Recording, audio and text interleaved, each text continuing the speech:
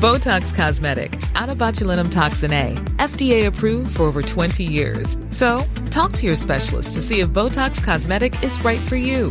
For full prescribing information, including boxed warning, visit BotoxCosmetic.com or call 877-351-0300. Remember to ask for Botox Cosmetic by name.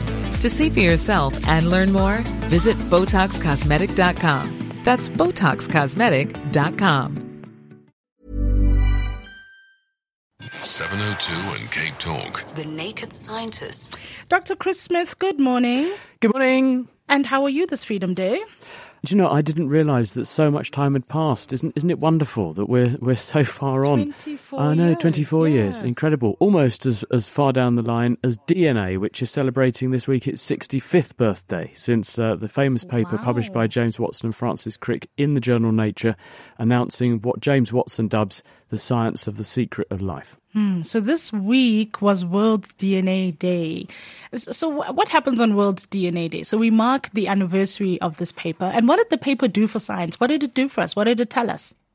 Well, back in the day, in 1953, there's quite a famous story around this because James Watson and Francis Crick were working in Cambridge using information that they got from another scientist, Rosalind Franklin, she's unfortunately no longer with us, but she had managed to get some very precise pictures using X-rays of crystals of DNA. Using that information, their own insights and more data they had gathered, Watson and Crick managed to build a model of the structure of DNA. We knew that cells, almost all cells in the human body, for example, have this molecule in their centre.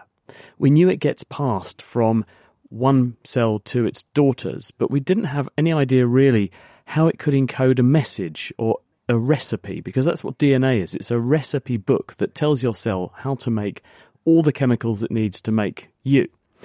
But no one really understood how that could work. And then when Francis Crick and James Watson put this together and built this famous model, which actually showed how you could have a structure, this, what we talk about, the double helix. So you've got two strands, one the mirror image of the other, where you've got these genetic letters, they're called bases, and there are 4 of them, A, C, T, and G, and they bind together in a very specific way, and they spell out genetic words. We call them genes.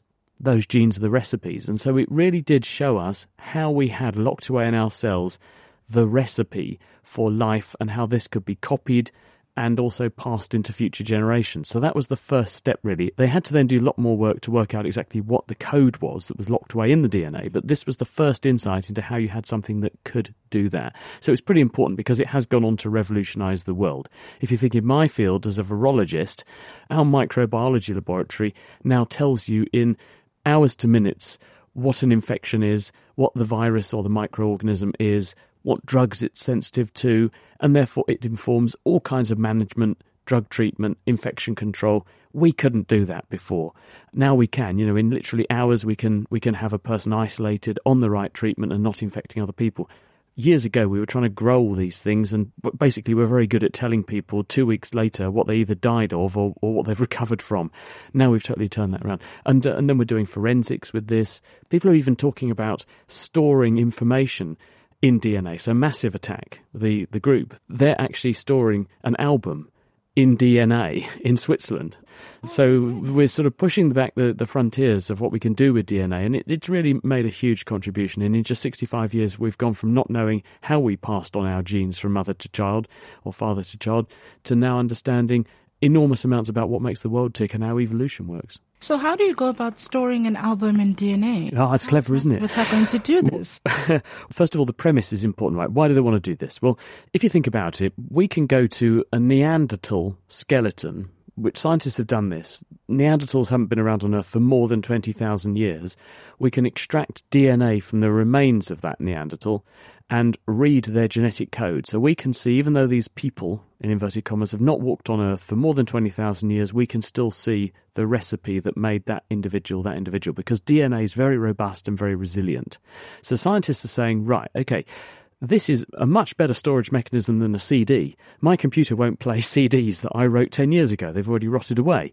So DNA can survive 20,000 years. It's also extremely compact. So what you do is you write a computer program that will convert whatever your data is into a DNA code. So it's not the same code that makes a human, but it's a way of taking a combination of 4 letters, A, C, T, and G, which is the genetic code, and writing data from a computer program into that DNA code. You then synthesize the piece of DNA, and there are loads of companies around who will do that. It's not very expensive anymore. And they send you a little test tube with some tiny flakes in it, which are the crystals of DNA, and that will sit there until you want to read it again. And then you add some water, dilute it, copy the DNA a few billion times, and then you read the genetic code and you use the sequence of DNA, and then you use whatever code you used in the first place to turn your data into a combination of A, C, T's and G's, to read it back and recompile the original data. And people are doing that. I mean, there's a guy at the Sanger Institute where a third of the genome was decoded about 15 years ago, Steve Goldman and his group. They actually did this for one of the works of Shakespeare, a computer program and a nice picture, and they've shown that you can do this and the DNA will store the data for you, and it will do it reliably. So maybe this is one way that we could store a huge amount of the world's information in a very robust way. And there's an Armageddon scenario around this, because people are saying if the world, civilization, etc., decided to destroy itself tomorrow, it's very unlikely you'll find a DVD player or a hard disk knocking around when civilizations put themselves back together in a couple of 100 years' time. But they'll still be using DNA. So if we store all of our knowledge in DNA, the people who do come downstream of us will be motivated to read DNA anyway, because it will still be in them, it will be in all the plants and animals that are in the world around them. Therefore, they'll have developed techniques to read DNA, so they'll go and read our DNA and they'll work out what we'd stored for them. So it's a way of safeguarding our future. I mean, it's been interesting. Like you say, in 65 years, we've gone from knowing very little to knowing a lot. But are they what are still the limits? I remember I was reading something for another show about how you respond to food or your eating habits, whether you like sweet or sour foods, can have a lot to do with what you would have inherited in genetics from your parents. And I think it spoke specifically about from your mother. So, I mean, how much do we still need to know? Because it feels as though, I mean, at some point, surely there's going to be a limit, or haven't we even begun to unpack what DNA tells us? Well, when scientists like James Watson, Francis Crick came along and said, well, we've discovered the secret of life, they've only discovered the first inklings of the secret of life, because what we've since discovered is that there are 3 billion genetic letters in the average human. A fraction of those actually code for genes, which are the recipes that make proteins, which are the chemicals that make your cells work. But there's a huge amount of DNA, which we'd originally written off as junk. We thought it was just there like scenery. In fact, there are all these really important elements in there that control when the genes are on or off, or there are bits of DNA that don't turn into proteins in cells, but they do make bits of genetic information that do really important jobs in cells. So then we thought, that's it. We now understand things a lot better. And then along comes this whole idea of epigenetics, which is that it's not just the physical sequence of the DNA that makes a difference as to what your cells do. There are chemicals stuck onto the side of your DNA that control how strongly turned on or off different genes are. And that can be influenced by the environment, and also it can be inherited. So there's more and more layers of complexity being added all the time to this, and we're learning more all the time about this, and we realise how complicated and how difficult the task ahead of us to understand the world around us from a genetic perspective is. But at the same time, we're slowly developing incredible tools to do it. And just the other day, scientists invented a thing smaller than your average smartphone, which will now read the entire human genome in a matter of days. And what took a warehouse-sized building with thousands of machines in it, millions of person hours, and billions of dollars, and about 15 years, about 20 years ago, now takes a matter of hours on a device the size of a mobile phone, which is just incredible to do this. So technology is handing us the tools to understand a lot more, but there's still a long way to go, which is a good thing because it keeps scientists in business. For now, let's go to Joburg, where we have Renata on the line. Renata, good morning. Good morning. Good morning, guys. Good morning, Dr. Chris. It's honor to be speaking to you. I've got a very difficult question. I had a lot of operations in my life, and they healed so quickly, and it's unbelievable. And last year, I had an implant done, which was subsequently removed, and my nerve was damaged, and I'm in a severe, severe pain for 1 year and 3 months. Is there anything that can be done for me to not having this pain anymore? Hi, Renata. I'm very sorry to hear that you're experiencing some difficulties. There's a range of reasons why, after surgery, a person can get severe pain. One of those reasons is because in doing the surgery, doctors inevitably end up doing damage to tissue, including nerve tissue, and sometimes that damage can be sufficiently severe that it reprograms the nervous system a bit in the area where you've done the intervention, and it can make inappropriate connections in the spinal cord, and this leads to a pain state which is called neuropathic pain. There are other instances why a person might suffer intractable pain, and it may well be that the operation hasn't been done very well. There may also have been a damage done when something was inserted or implanted, or something's pushing on something or impinging on something. It's certainly worth excluding that as a possibility as well. Another reason is that sometimes painkillers given to block pain at the time when the surgery is acute can sometimes trigger the spinal cord to rewire itself so that then pain becomes chronic, and opioids like morphine-like drugs can sometimes do this as well. It sounds to me that as well as seeking a careful opinion and reassessment from the person who did the surgery to make sure that there's not some structural reason why you're suffering severe pain, exclude that because that can be fixed.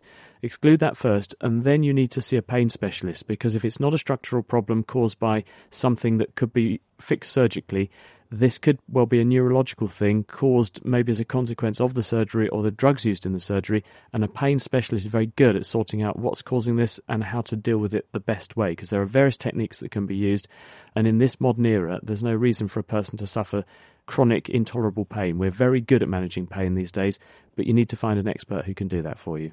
Good luck. I believe that the only solution for me is for this nerve to be destroyed in order not to feel pain. I would be numb on that side, but not feeling the pain. What is your solution to this? Well, as I say, I'm not your doctor, and I haven't seen you personally, but I would go and see a pain specialist, because yes, we can destroy nerve tissue, which will block the flow of pain, but there are other less severe approaches that might work better first.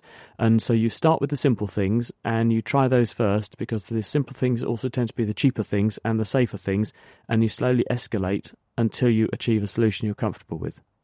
Neuropathic pain is such an interesting one. And my mom recently had numerous surgeries, and one of the things they told her was sometimes it's just a matter of, so there isn't a site of pain, it's just because of the damage to the nerve. And sometimes it can't be fixed if the damage is too extensive. Even if I don't know what the actual process is called, but if you burn the nerve, you can't necessarily fix the fact that there is a pain signal in that particular place.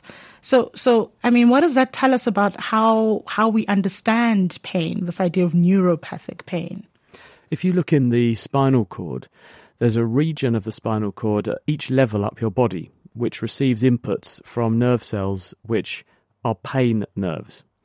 And when they turn on, they tell your spinal cord that in that patch of the body there's severe pain or damage going on. Further down inside the spinal cord is another region which responds very well to non-pain signals. It's a localization signal. It tells your spinal cord where on the surface of your body we're talking about.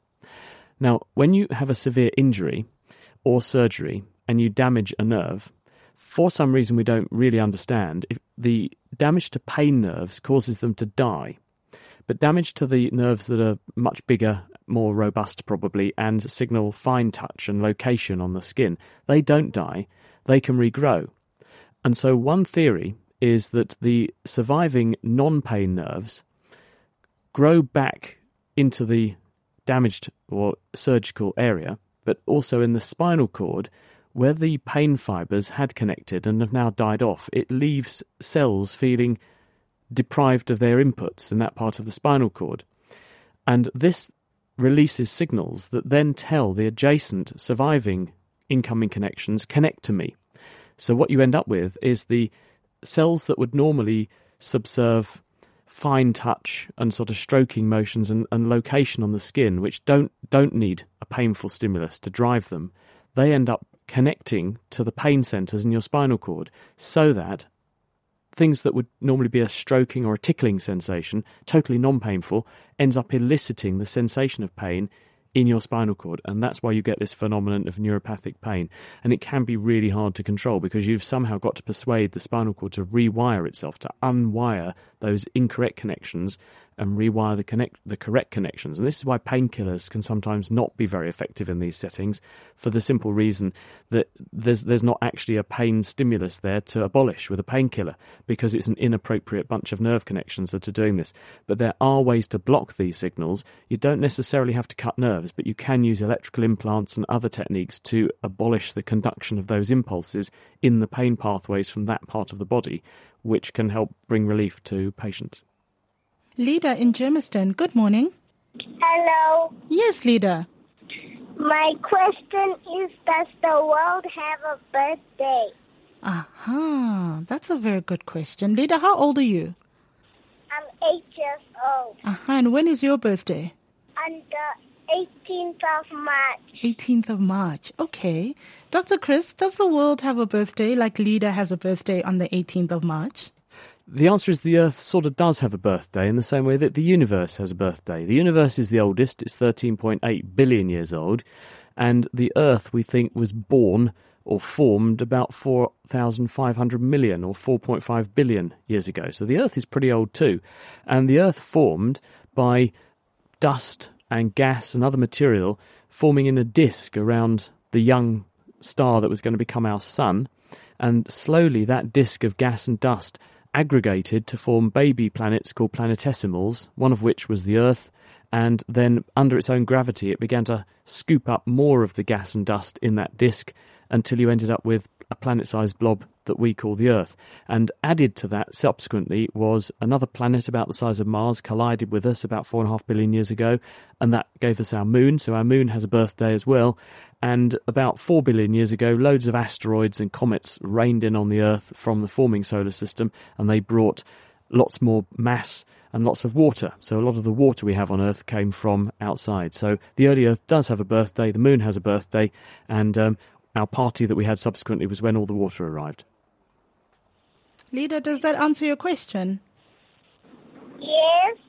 Thank you so much for your call. Thank you. That's Lida in Germiston. 4.5 billion years is how old the Earth is. Gordon in Constantia, good morning. Good morning to you and to Chris. Yes. I have two somewhat interrelated questions, I think. It's wonderful that we've had lovely rain here in Cape Town, and watching the rain running down a steep window pane, steeply sloped window pane, could be vertical, I've noticed that raindrops form little rivulets which tend to wobble from side to side in a meandering fashion.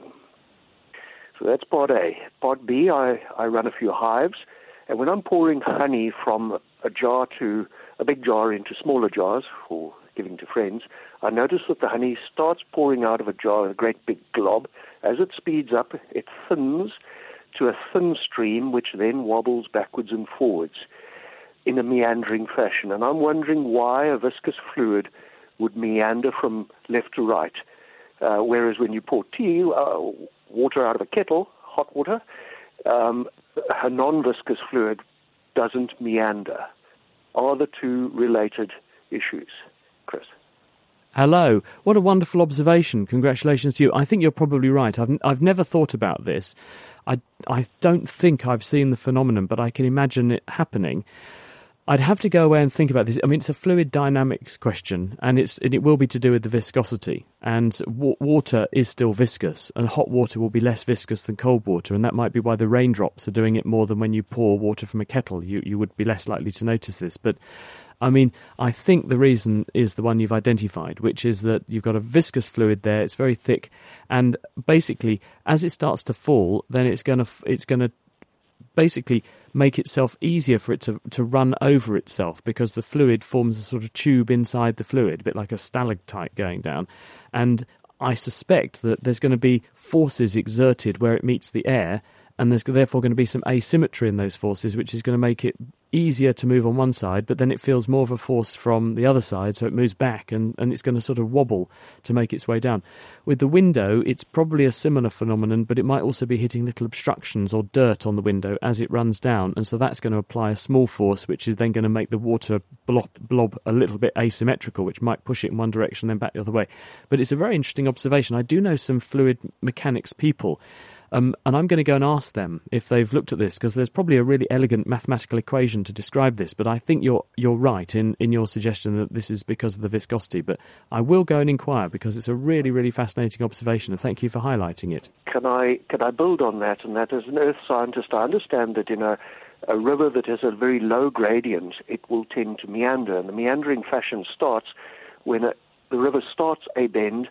On the outside of that bend, the water is then flowing at a much faster pace than on the inside, and therefore there's higher energy, and erosion occurs on the outside of a bend, whereas on the inside, the water then slows down and drops its load, so you build a bank from the inside towards the outside. And that's generally the principle of a meandering river formation. But here we're dealing with something that is subvertical, a window pane, so there's very little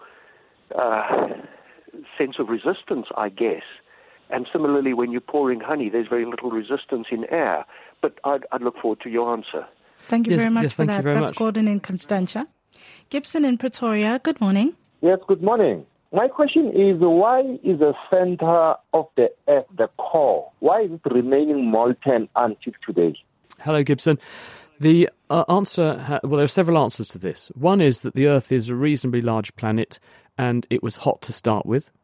The second is that when the Earth formed, all of the material in the Earth was jumbled up with some really heavy stuff towards the surface and some lighter stuff deeper in. And under the effect of gravity, which pulls the heavier stuff downwards, then the heavy stuff, like iron, is going to make its way towards the core. And as it makes its way towards the core, it's going to rub frictionally against the lighter stuff, which is trying to be displaced upwards. So there's some frictional heating for that reason, and that generates some heat. But by and large, the largest source of heat within the Earth is that when it formed, it contained a large amount of radioactive elements, things like potassium-40, thorium, and others. As these decay, they give out radiogenic heat. The process of radioactive decay is heat-producing. So the Earth has some heat to start with. It's made some heat by the conversion of gravitational potential energy into kinetic energy, thermal energy, as the Earth has matured. And it's also continuously producing heat by the radioactive decay of chemicals which are locked away in the hot core. And that means the core is about 5,700 Kelvin, close to centigrade, it's 273 degrees different. And it's producing so much heat and losing heat only at a certain rate that it's cooling only very slowly. So even though it's 4.5 billion years old, it's still extremely hot in the centre. Okay, thank you. Thank you very much for your question. That's Gibson in Pretoria. And Dr. Smith, thank you very much for your time this week. Always a pleasure chatting to you. Oh, thanks, Googs. See you soon, everybody. Bye-bye.